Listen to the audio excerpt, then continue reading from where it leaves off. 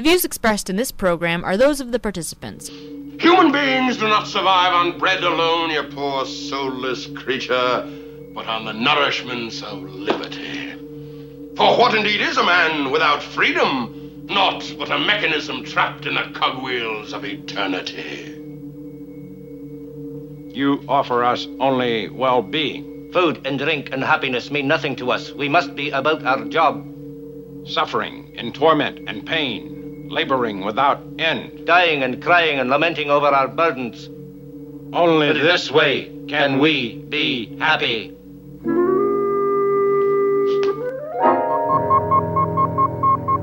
That is contradictory.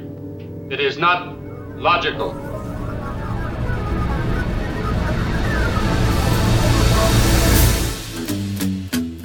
Welcome everyone. It is Thursday, December 16th, 2021. I'm Bugs Bunny. And I'm Daffy Duck. And this is Just Right, broadcasting around the world and online. Join us for an hour of discussion that's not right-wing. It's the Dick Van Dyke Show. Fade into color, and color into black and white. Under the bedclothes, everything will be alright.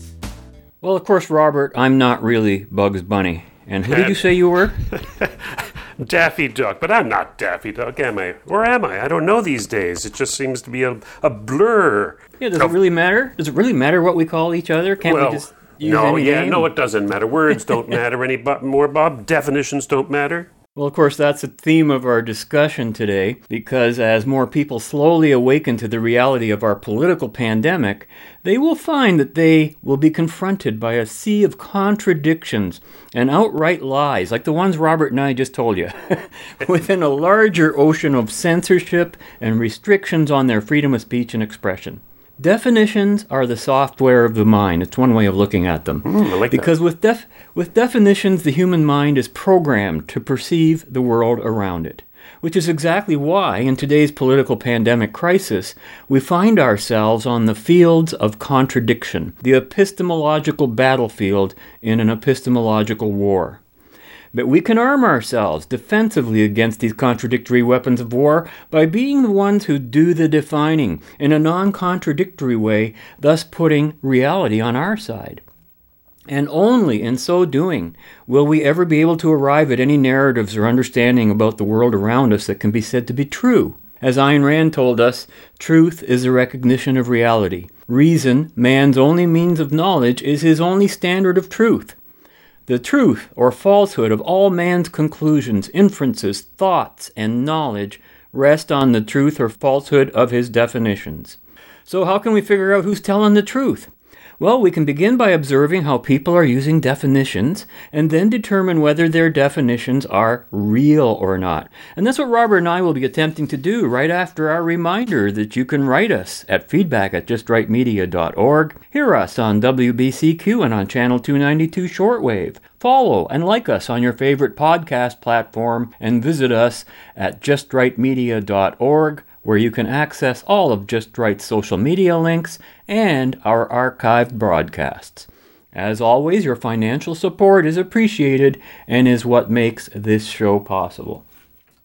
And Robert, I have to tell you, this is probably the worst possible topic for you and me to be discussing together. Because if there's anything you and I ever argue about the most, I would put those disputes under the broad umbrella of definitions. That's true. You know, you and I are, didn't we all almost start one just before the show? Bob, we've had an argument for 20 minutes over the placement of a comma. I'm not joking there. That's absolutely true. No, I know what you mean. We've been through that, and definitions are important. And, I was going through thinking of what we might discuss today, because we haven't actually gone over this, you and I together. We're going into this kind of cold. And it seems to me it's not as simple and cut dry as we like to think. Definitions are contextual. Definitions change with time. And how to determine whether those definitions are accurate is, of course, the science of epistemology, that branch of philosophy, right? Mm-hmm. And, of course, playing with definitions is the way political people on any side of the polarity attempt to control the mind and behavior of the people that they're talking to. So where do you think we should start on this conversation? Well, I tell you what, let's define our terms. That's what Rand would say. In any discussion, define your terms. And I think I'll just start quoting here for just a couple of quotes from her book, Introduction to Objectivist Epistemology. And under the chapter of concept formation, she says the following: words transform concepts into mental entities. Definitions provide them with identity. And another salient point would be the following quote: truth is the product of the recognition, i.e., identification, of the facts of reality. Man identifies and integrates the facts of reality by means of concepts. He retains the concept in his mind by means of definitions.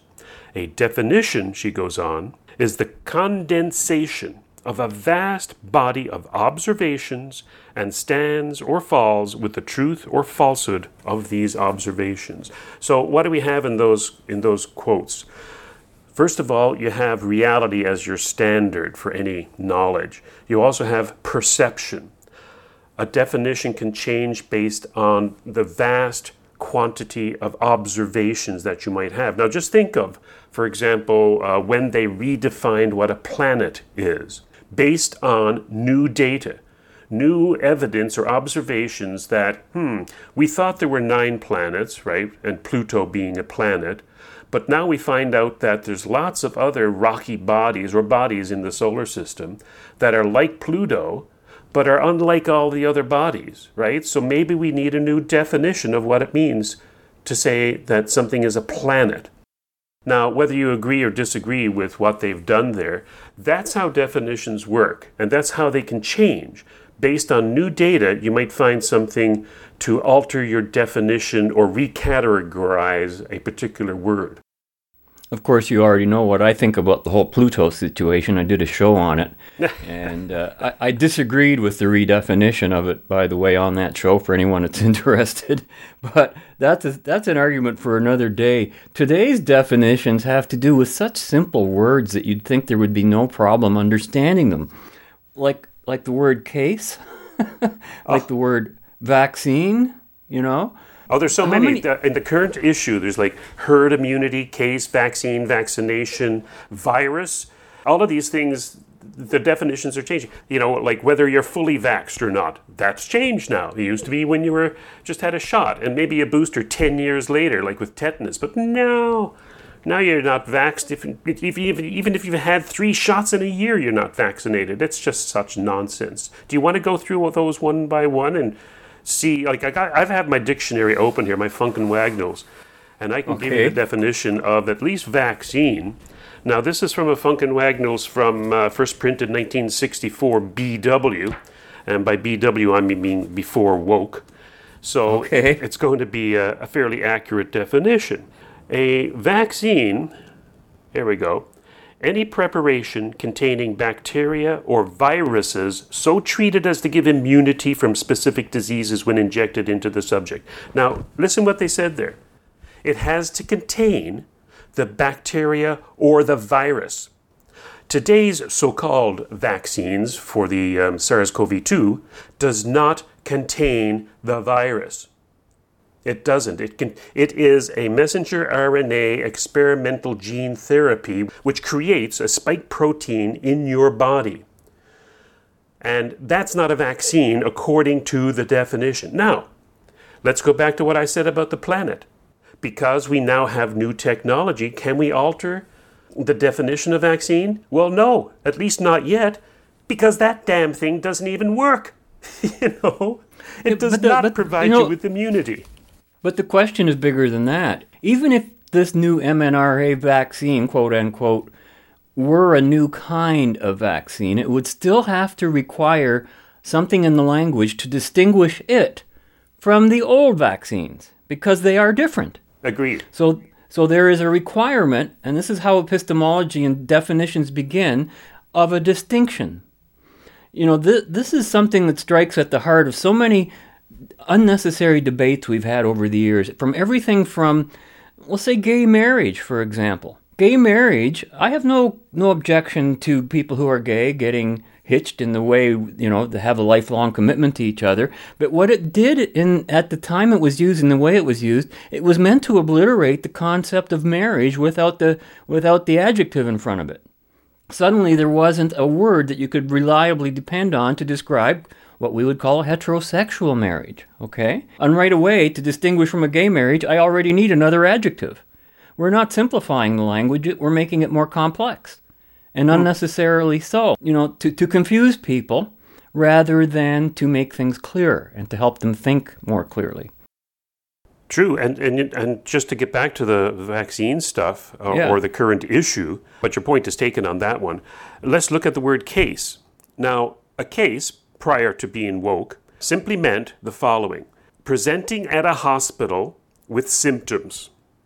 Okay? That's like you had a case of the flu. You'd be at a hospital and you were symptomatic. Now, a case means that you have a positive test, which may be a false positive, by the way, and most of them are, a positive PCR test, polymerase chain reaction test, to a supposed virus, and I say that advisedly, and I can tell you that in a minute, even though you're not symptomatic and you're not in a hospital. As a matter of fact, they've tested inanimate objects, and they found them to be positive. So are they cases? When they test a kiwi fruit or a chicken, and it comes up positive for the SARS-CoV-2, are they cases now? Apparently, yes. So, and I said that advisedly because the virus itself, China, communist China, provided the world with a computer model of a part of their manufactured bioweapon, the SARS-CoV-2, a part of it, a part of the RNA, and said, trust us, this is what the SARS-CoV-2 is right here. See this computer model? That's what it is. Now you just program your PCRs to look for that, and you'll have a case if a test is positive, right? So that's why I said that it's advised that it's a virus, right? It's not testing for the virus. It's testing for a particular RNA sequence that communist China says is part of SARS-CoV-2. And that's not the only nuance to that whole debate, too. There are so many, from so many different quarters. You've got people fighting over this definition constantly, and that's what I think the left wants, to keep that fight going and not have any clear definitions, because, of course, this isn't about a virus in the first place. Dan Dix here, reporting for Press for Truth. This is not only something that I've been talking about since the very beginning, the launching of this whole pandemic about 20 months ago or so, but I've in fact been warning about this for over a decade now. I've not only been talking about this for quite some time, but I've been warning that it's going to come, it's going to happen. So I'm not surprised, but I am shocked at the speed at which we've gotten to this point. I mean, it's been just about a year since the launching of this global inoculation program, and we're already to the point of talking about 3 shots and 4 shots and boosters for life eventually. It's happening so quickly, it's just quite unbelievable. That's the part that blows me away. So today we're going to look at this, guys. Pfizer CEO says 4th COVID vaccine doses may now be needed sooner than expected due to the Omicron variant. Meanwhile, Trudeau's health minister now says that the pandemic could go on for years. This comes despite the fact that Trudeau once said that vaccines would spell the end of the pandemic. You may recall he said normality, as it was before, cannot return until there is a vaccine. Well, now they're being questioned about whether or not they're going to redefine fully vaccinated for those who have had the booster shots, guys. And that is, in fact, what is going to be happening. The days where you were considered fully vaccinated with 2 shots are simply going to be a thing of the past. And if you don't get up to date, they will be calling you an anti-vaxxer. I don't know if you knew this, guys, but according to the Merriam-Webster's definition of anti-vaxxer, they have included a section about vaccine mandates since 2018. So the definition of an anti-vaxxer, according to the dictionary here, is a person who opposes vaccination or laws that mandate vaccination, guys. Let that sink in. So if you are double jabbed right now, or triple jabbed, or quadruple vaxxed, and willing to get the boosters and everything, but you're not really okay with the idea of governments mandating this on other people and forcing them into it, well, you are now considered an anti-vaxxer. Isn't that something?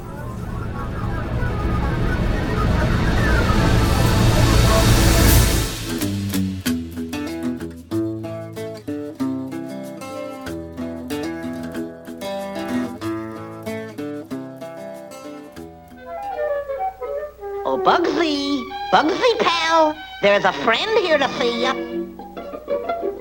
Survival of the fittest. And besides, it's fun. What's up, Doc? Now I got you wabbit. Say, Doc, are you trying to get yourself in trouble with the law? This ain't rabbit hunting season. It's not? No, it's duck hunting season. That, sir, is an investigated fabrication. It's wabbit season. Duck season. Wabbit season. Duck season. Wabbit season. Duck season. Wabbit season. Wabbit season. Duck season. Wabbit season. I say it's duck season, and I say fire.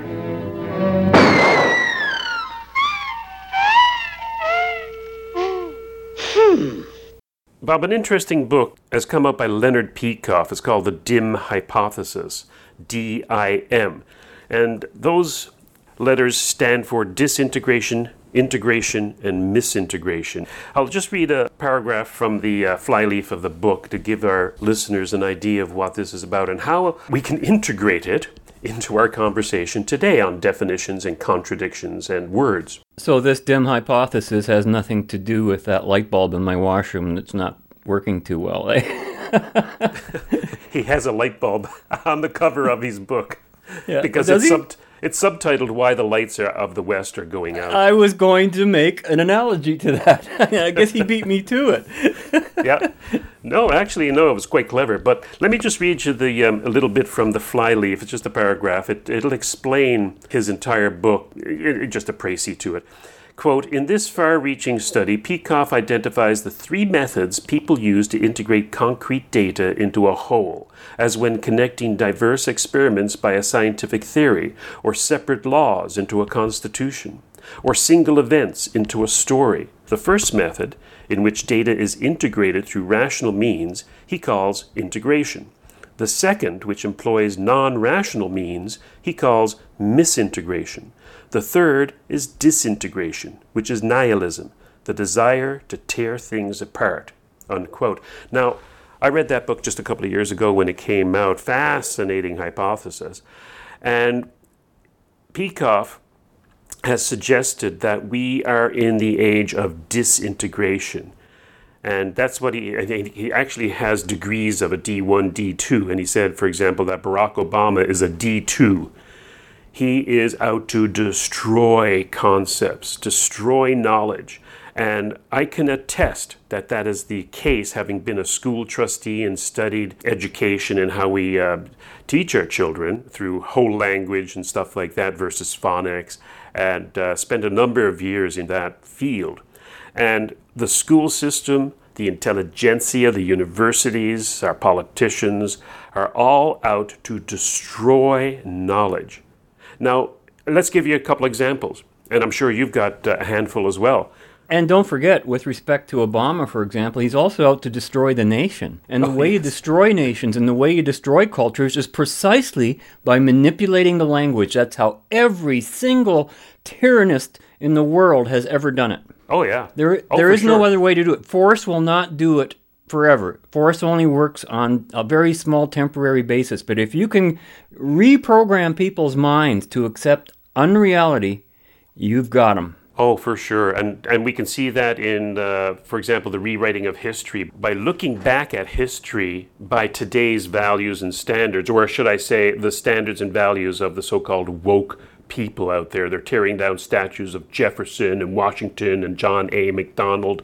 They're destroying our culture and our history, much in the same way that they've destroyed the language. Consider, for example, the gender dysphoria fad that seems to be taking over right now, where a man can call himself a woman and then join the swim team and then obviously obliterate their records, which, by the way, has been the case.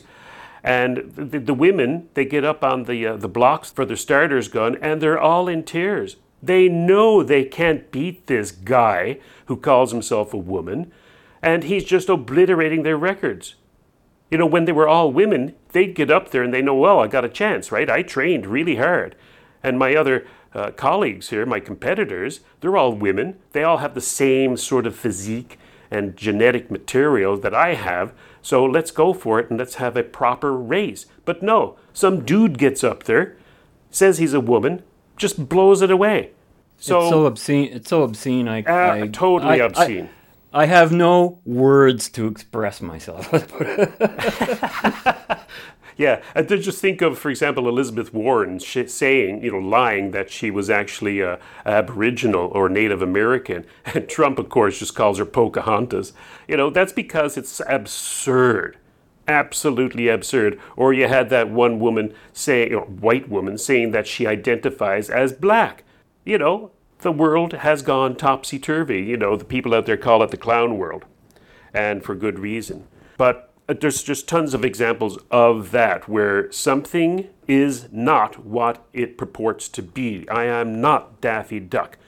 I am Robert Vaughn. You're Bob Metz, and there's nothing we can do to change that. Now, actually, we can change our names. But at this point in time, I am who I say I am. And that's all that I am. Warner Brothers might have a problem with us picking the names that we picked. Oh, just wait till I get that screwy wabbit and that screwball duck. Anyway, so there's sort of further concepts that we can get into, and this gets into a little more deep understanding of why they're trying to destroy things, and we'll get into the concepts like freedom, left and right in the political spectrum, how they've changed over the years, individual rights, the word racism, for example, is another word that no longer means what it used to mean. I don't have that particular word in front of me in a dictionary. Actually, I could probably look it up. But racism was basically that a person would categorize a person's character based on their genetic makeup, whether they were one of the three original races, Negro, Caucasian, or Mongoloid, right?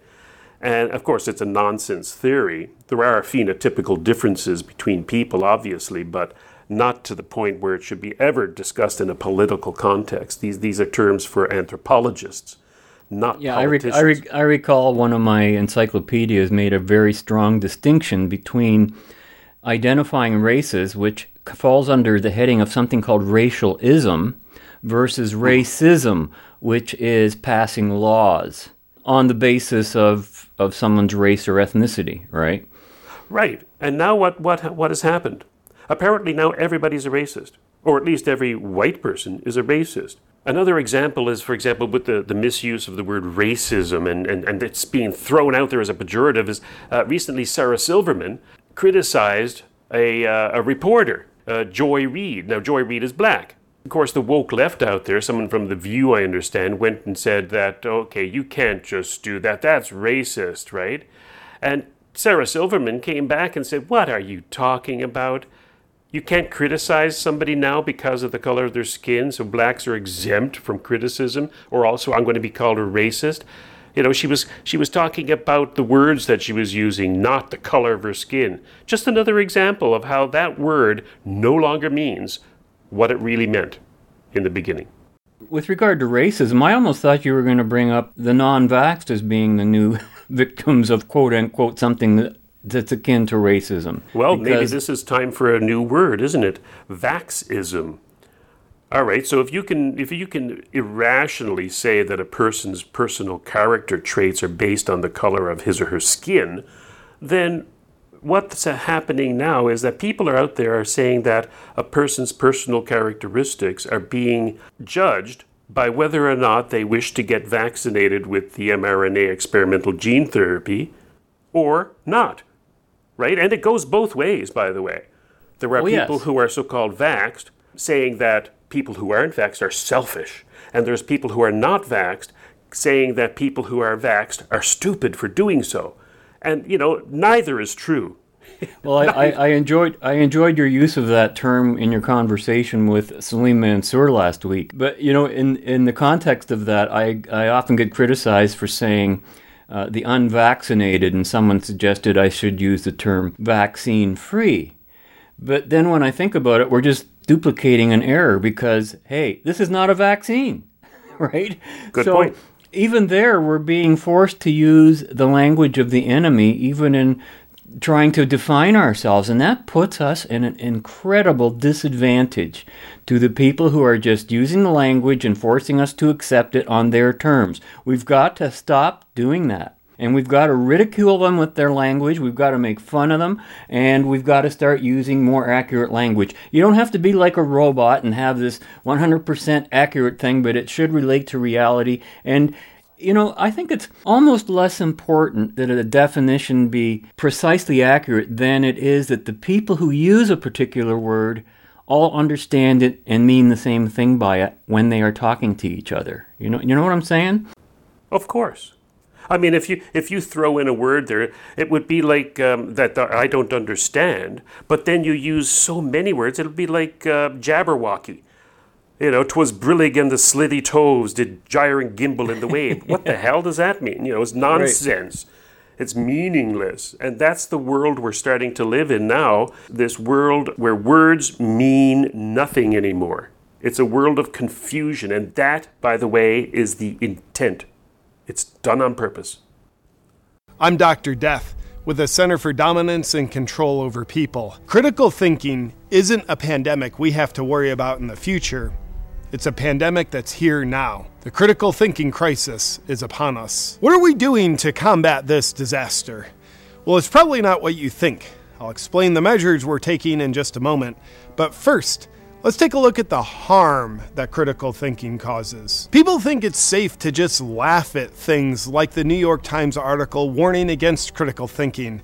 But they have no idea that the catastrophic effects of critical thinking are worse than they think. This dangerous practice propagates information and is therefore very dangerous to the misinformation and disinformation that we're trying to help you with. Now, viewer discretion is advised. Studies show that critical thinkers are less prone to believing official-looking statistics that aren't true in objective reality. Critical thinkers tend to ask questions and do things like impair the agenda of the World Economic Forum that's just trying to help you by controlling every aspect of your life. So society is no place for critical thinking. I'm going to lean in and soften my voice so you'll trust me more. For some reason, critical thinkers follow the money trail from mandates to who profits from them, and that makes them suspicious and curious about what's really going on, and ultimately, it makes them less obedient. And what the past 2 years have taught us is obedience is what makes us a happy, healthy, sleeping society. When critical thinking goes up, obedience goes down. And can you imagine how hard that is on the elites? I mean, put yourself in their shoes and just imagine you were a sheep farmer and every member of your flock thought for themselves. It would be very hard, if not impossible, to get your flock to benefit you at the expense of themselves. Have you ever realized when you're critically thinking, what you're really doing is oppressing the elites? If you practice critical thinking, then you won't be in touch with objective reality. And the problem with that is, you won't be scared of grave dangers that don't exist in objective reality that we can protect you from. And if you're not protected from them, then you can just think about what would happen. Better than you thinking about what would happen, let me just tell you, you would die. I'm going to lean in further now so that you'll trust me even more. Our top scientists who have been captured by corporate interests have shown that humans aren't even designed to think critically. Because for humans to be able to think critically in a way that's in their best interest, they'd have to hypothetically develop a new part of the brain called the neocortex. And based on our recent studies, we found no evidence that humans have a neocortex, or an immune system for that matter. Well, if critical thinking is the problem, what are we doing about it? Well, we are on a mission and will stop at nothing to ban critical thinking. Just imagine a socialist utopia society free of the burdens of being allowed to think, own possessions, connect with other humans, and abiding by your own free will. In the 1930s, the Nazis' propaganda wouldn't have been able to influence Germany to go in the Reich direction if critical thinking was allowed. And the tens of millions of people that Stalin protected by killing them never would have been protected if society rejected his propaganda in the name of critical thinking. With regard to what influences people, there's a very inverse relationship between propaganda and critical thinking. That's why the modern-day book-burning practices of censorship, fact-checking, and deplatforming are so important. Whenever you feel tempted to think critically, just turn on the news and let one of our useful idiots that we pay place the correct thoughts in your head. It's like if you were a gardener, you wouldn't want to just grow your own vegetables when you could grow someone else's weeds instead. Do you think banning critical thinking is an uphill task that's someone else's responsibility? That's where you're wrong. You can help too. How can you help?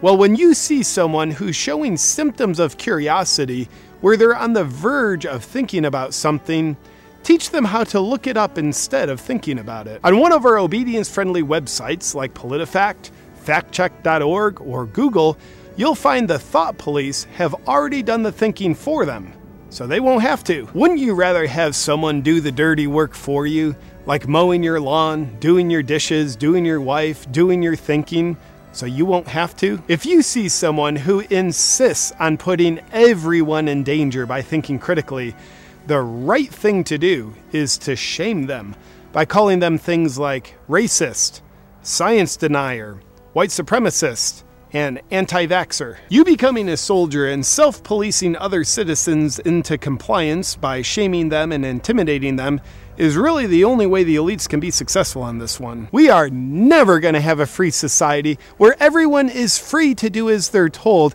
if everyone's still enslaved by their own thinking and therefore free will. And now I'm going to hold this again to look more intelligent and soften my tone from authoritarian to friendly. But with a little help, we can together put an end to critical thinking once and for all and say hello to a beautiful new beginning of complete control and safety that Satan's been wanting for us. Please protect yourself and those around you, and just say no to critical thinking.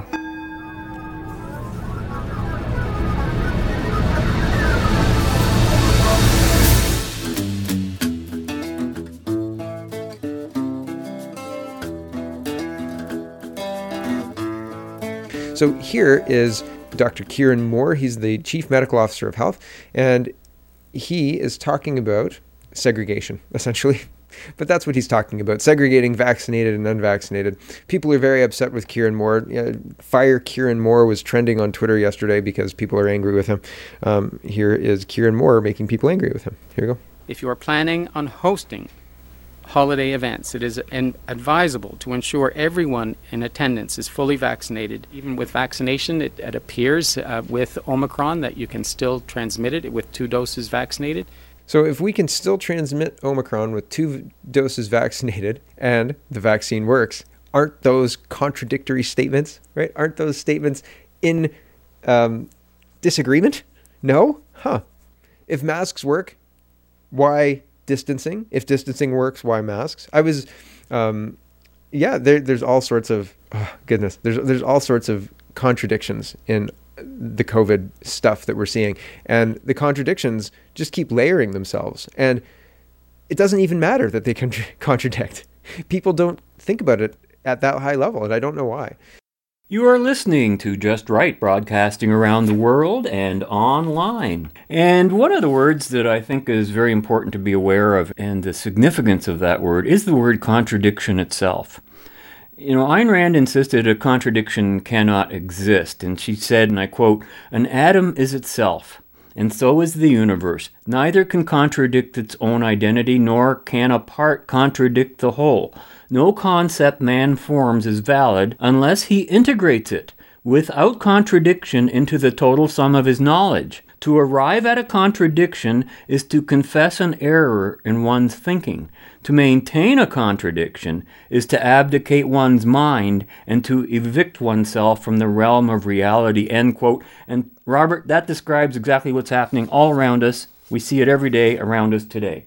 Absolutely true. People are going through a mass cognitive dissonance by trying to hold two different concepts in their mind at the same time, which contradict each other. Exactly. I'm vaxxed and yet I'm not vaxxed? What does that mean? Yes, and then they still carry on, And people who accept contradictions suffer from that condition you call cognitive dissonance, but that's what happens when one's perception of reality is in, direct contradiction to that reality itself, right? It's not just our eyes and ears that tell us what's in front of us. We have to interpret what we see, and we use words to do that. And reality isn't always self-evident. I remember in a conversation I had with Salim Mansour, he brought it to my attention. He says, yes, reality is a standard of what exists and what is real and what is true, but reality must be discovered, right? It's not like it was just self-evident to everybody. Everybody observed things differently. People thought that the sun went around the world, which is exactly how it looked like, right? Instead of the other way around. Well, the observations for a lot of these things were the same for people. Like, you can see the sun moving in the sky, supposedly, right? But it was only through experimentation that they discover that, no, it's not the sun moving through the sky, it's the earth turning on its axis. So the observation was true, and for everybody, but the experimentation and the knowledge gained from that experimentation made that observation into something which advanced our knowledge, right? So observations, I think, are the same. That means that, of course, you're talking about healthy human beings. It's like a person who's not blind, right? Well, can see, of course, yeah. But, we've been manipulated by the use of words long before this pandemic. And even in simple words, and how often have we talked about multiculturalism on this show over the decades past, right? And all the variant definition of cultures and values and ethnicity. Multiculturalism, when it means cultures, variant cultures, you're dealing with a contradiction. You can't have multiculturalism. You can have multi-ethnicity. You can have a mix of people of many races and customs and physical attributes, but you can't have a multiculturalism because culture is something much greater than that. Exactly. As a matter of fact, if you go back to some of the beginnings, you'd have to go back to Pierre Elliott Trudeau in the 60s and early 70s when they came up with the notion that Canada's culture is a mosaic of cultures. And again, that's part of the disintegration of what once was a Canadian culture no longer meant what they said it meant, right? It was a destruction, a mosaic, when, of course, a mosaic is a shattering into different kinds of parts. And they're trying to tell you that put all these parts together and there you have Canada. And then to contradict that, what do you have? You have Justin Trudeau, Pierre Trudeau's son, saying that Canada has no culture. And they didn't say that for nothing. Both of them have an agenda. And it's necessary to say that to bring the country down. Ayn Rand defined culture. I'm just amazing how brilliant this woman was on definitions. Of course, that was her raison d'etre, right? Was basically epistemology and definitions. And she defined a culture, a nation's culture, as the sum of the intellectual achievements of individual men, which their fellow citizens have accepted in whole or in part, which have influenced the nation's way of life. Since a culture is complex and is a battleground of different ideas and influences, to speak of a culture, quote-unquote, is to speak only of the dominant ideas, always allowing for the existence of dissenters and exceptions. And by the way, dissent is not something this culture that we live in tolerates at all, right? At least if it comes from the so-called right. But if somebody out there says up is down, okay, that's fine. That's your point of view.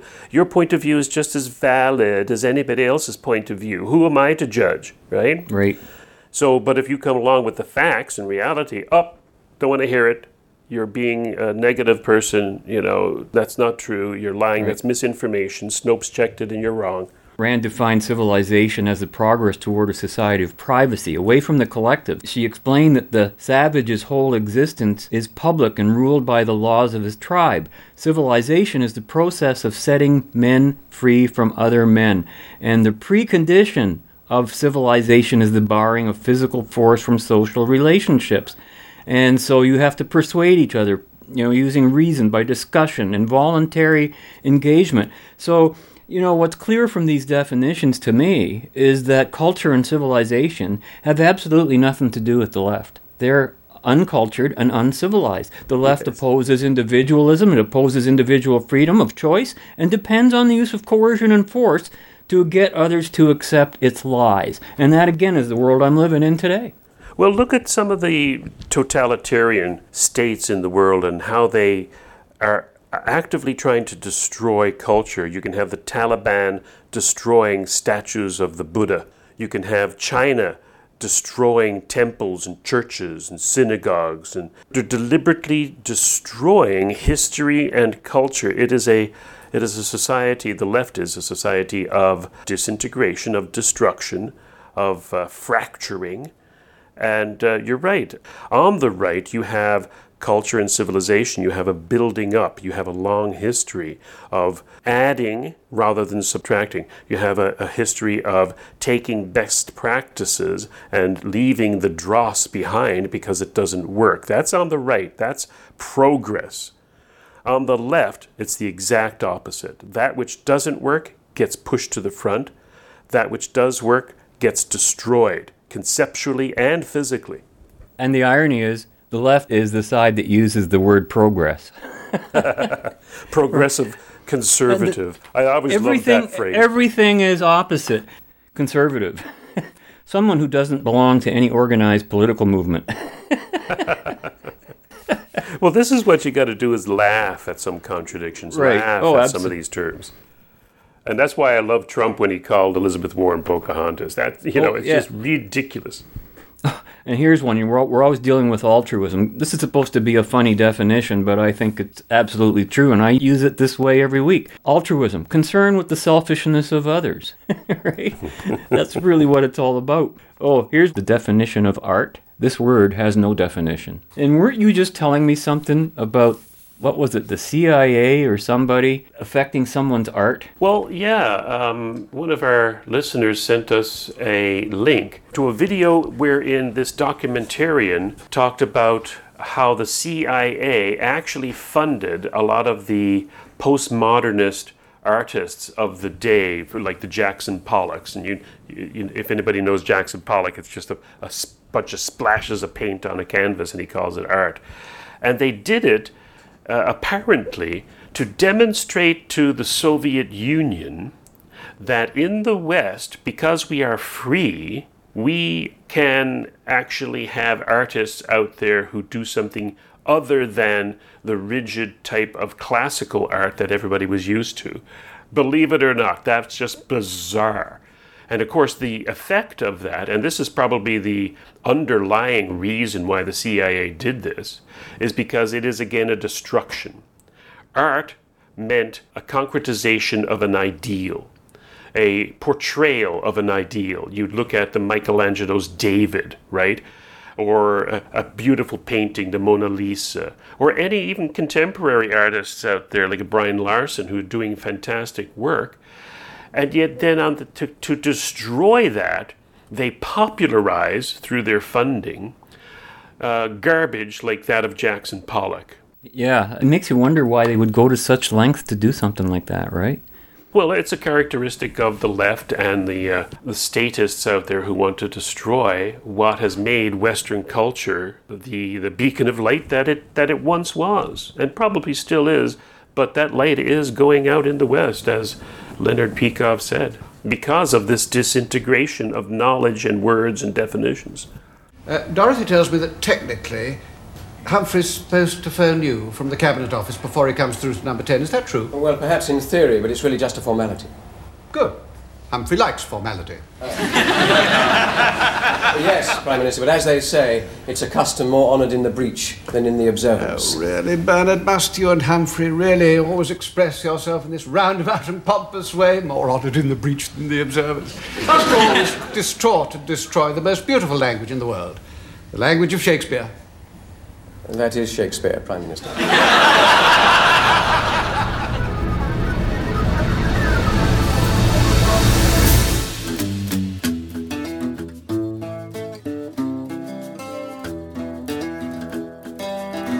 Here is Randy Hillier responding to Kieran Moore's press conference. Ontario considers changing the definition of fully vaccinated.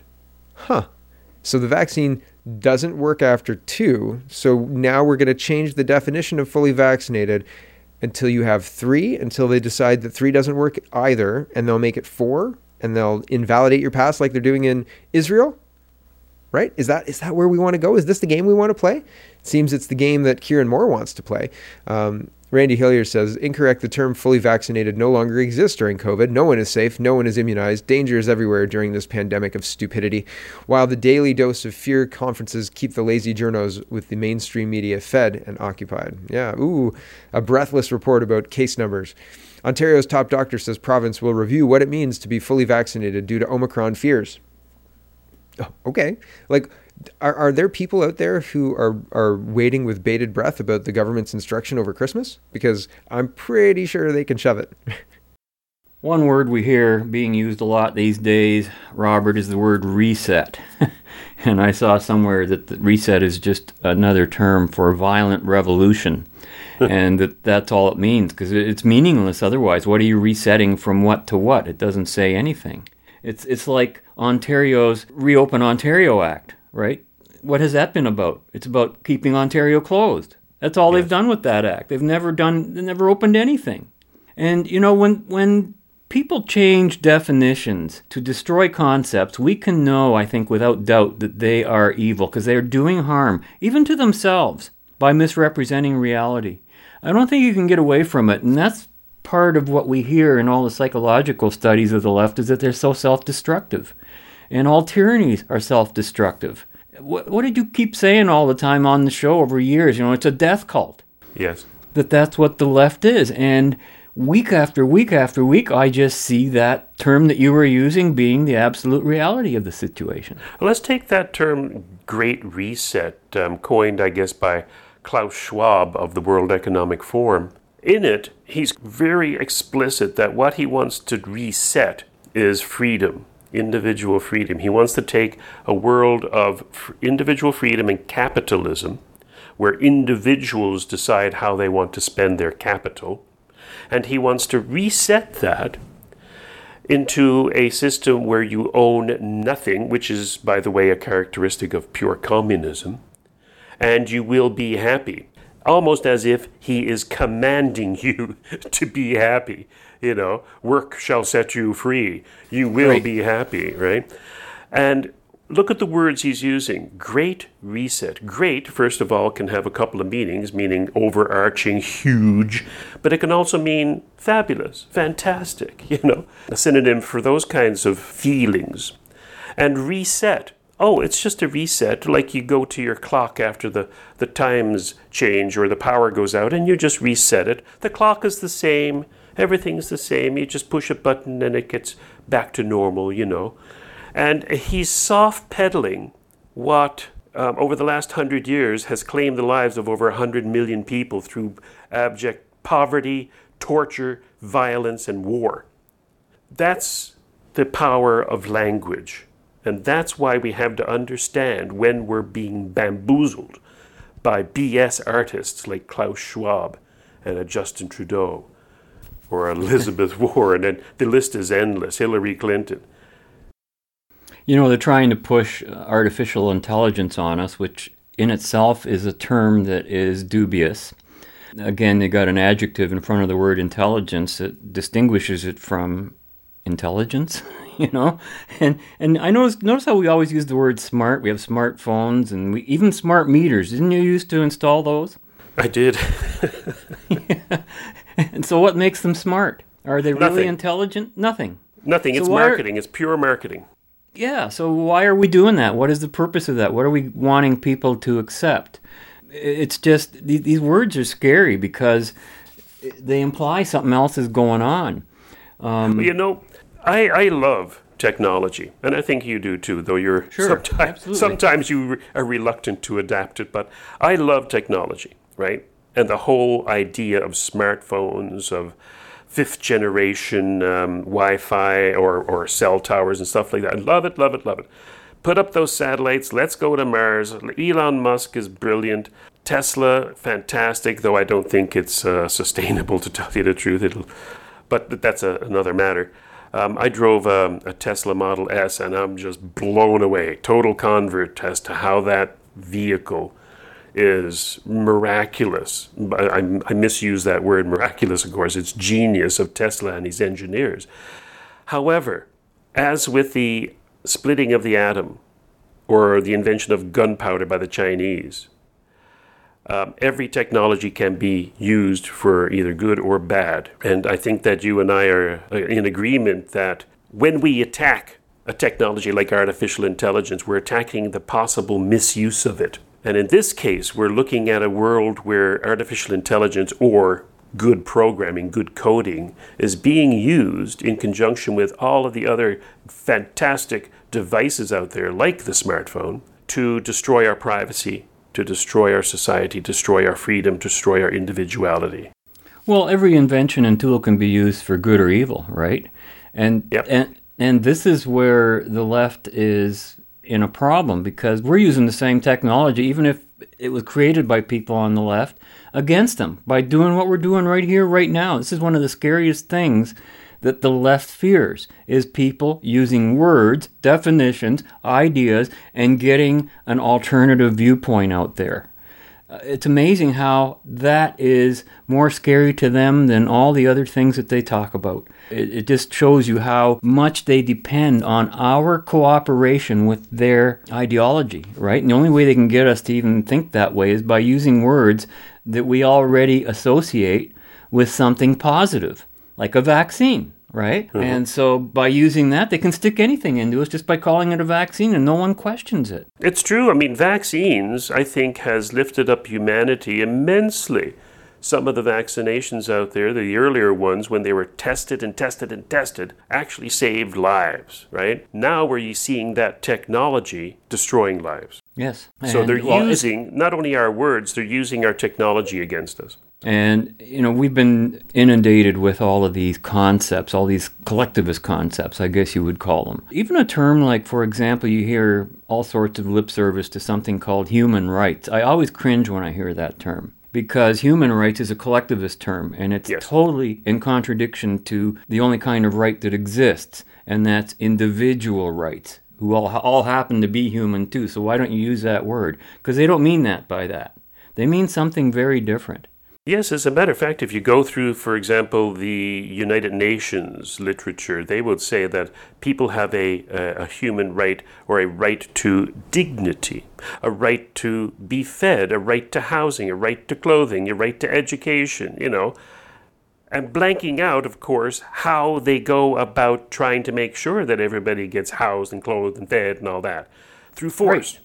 Absolutely, through force. Right, and yet the only right we have is to freedom, so that we can do those things on our own. But that's not how they work. They want everyone dependent on them. And this is why altruism so appeals to people who want to control others. Because, again, they are feeding on what is good in people, concern for others, a legitimate concern, and then twisting it to something that is completely sinister, which, by the way, also means left. Right. Yes. So that's what goes on. And you can see the alignment of left and right throughout history, even in religion. I mean, Lucifer sat on the left side of God, didn't he? It goes all the way through history. The same kind of, the left is the sinister, and the right is the dexterous. We see that in politics too. The left comes out with sinister ideas, and then what is called the right, like the conservatives, they come out because they're more functional, they're more dexterous. They implement all the stuff the left puts in, and that confuses things more, because all of a sudden what we're called right wing aren't really right, as we discover, and we keep discovering that over and over again. The whole political spectrum, the left and right, is a fascinating study. I did it once on a show earlier on in Just Right, where you go back to the history of where the politicians sat in the parliament in France, pre-revolutionary France. Right. And of course, on the left were the people who wanted to overthrow the king, probably for good reasons if you ask me, but that's history. And on the right were the people who were in favor of the institution of the monarch and the king and wanted to maintain it. But if you look at the history of that particular period, at that particular location, the left were so violent towards their fellow parliamentarians, the ones on the right actually fled across the aisle for their own safety, their own physical safety, because the left were so violent. Well, that's their method of operation, right? They're not going to be using persuasion too much. It's interesting. You can look at the history of some of these terms, but I think as certain words evolve, and left and right are a couple of those words. I spent, 40 years in politics really running around lost without my political compass because I believed there was this thing called a spectrum. And I realized that it was really only two polarities pulling in either direction. The fact that you happen to be between them is not a nailed down position on something. It means you accept a contradiction. You're accepting a contradiction when you say you're in the middle of the road, because then you're accepting something from the left, which depends on the use of force to initiate policy, and something on the right, which depends on consent. And you can't mix those two things. It's true.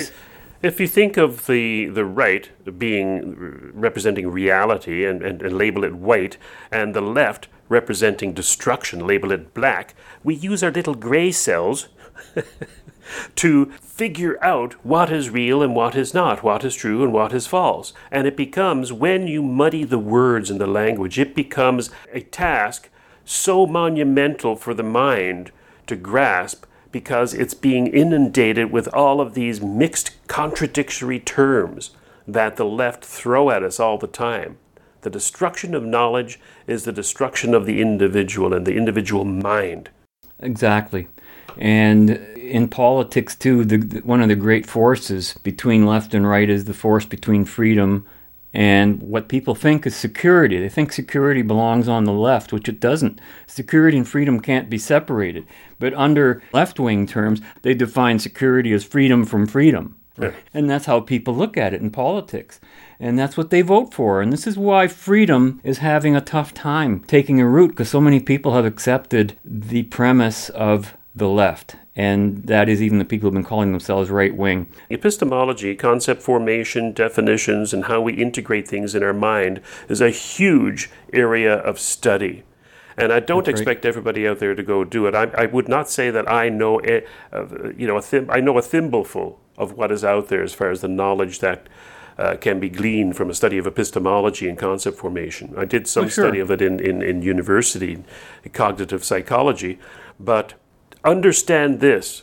Be skeptical. If somebody says one thing and your gut tells you something else, your feelings, that's an indication that you should examine what they're saying. And don't be gullible if somebody says something you know to be absolutely false. Pin them down, put them in their place, and say no. Exactly. And I was reading a little snippet from a fellow named Laurie Manal, who wrote an article back in 1999 that I just ran across in a file today, and I saw his definition. He said, the only truth in the word democracy is mocracy. And he added, a politician never uses one word where 12 will suffice. And that is so true. Why do they do that? They do that to confuse you. So before we confuse our listeners any further on this whole issue of definitions, let's invite them to join us again next week when we will continue our journey in the right direction. And until then, be right, stay right, do right, act right, think right, and be right back here. We'll see you then. Fade into color, and color into black and white. Under the bedclothes, everything will be alright. I wanted to sound you out about something. Of course, Prime Minister. It's about Humphrey. I'm wondering if he hasn't got rather too much on his plate. Oh, I'm sure he can manage. Tremendously able. You don't think he's overstretched? Oh, no, got it all under control. No problem there. I see, because I was wondering, just speculating, of course, about his position as head of the civil service. Ah. It could make some sense if everything were to be transferred to the Treasury. If you think you could do part of Humphrey's job. Oh. Yes, that could make a lot of sense. But if, as you say, he's not overstretched... When I say not overstretched, I was, of course, talking in the sense of total cumulative loading taken globally. rather than in respect of certain individual and essentially anomalous responsibilities, which are not, logically speaking, consonant or harmonious with the broad spectrum of intermeshing and executive functions, and could indeed be said to place an excessive and supererogatory burden on the office when considered in relation to the comparatively exiguous advantages of their overall centralization. You could do part of Humphrey's job.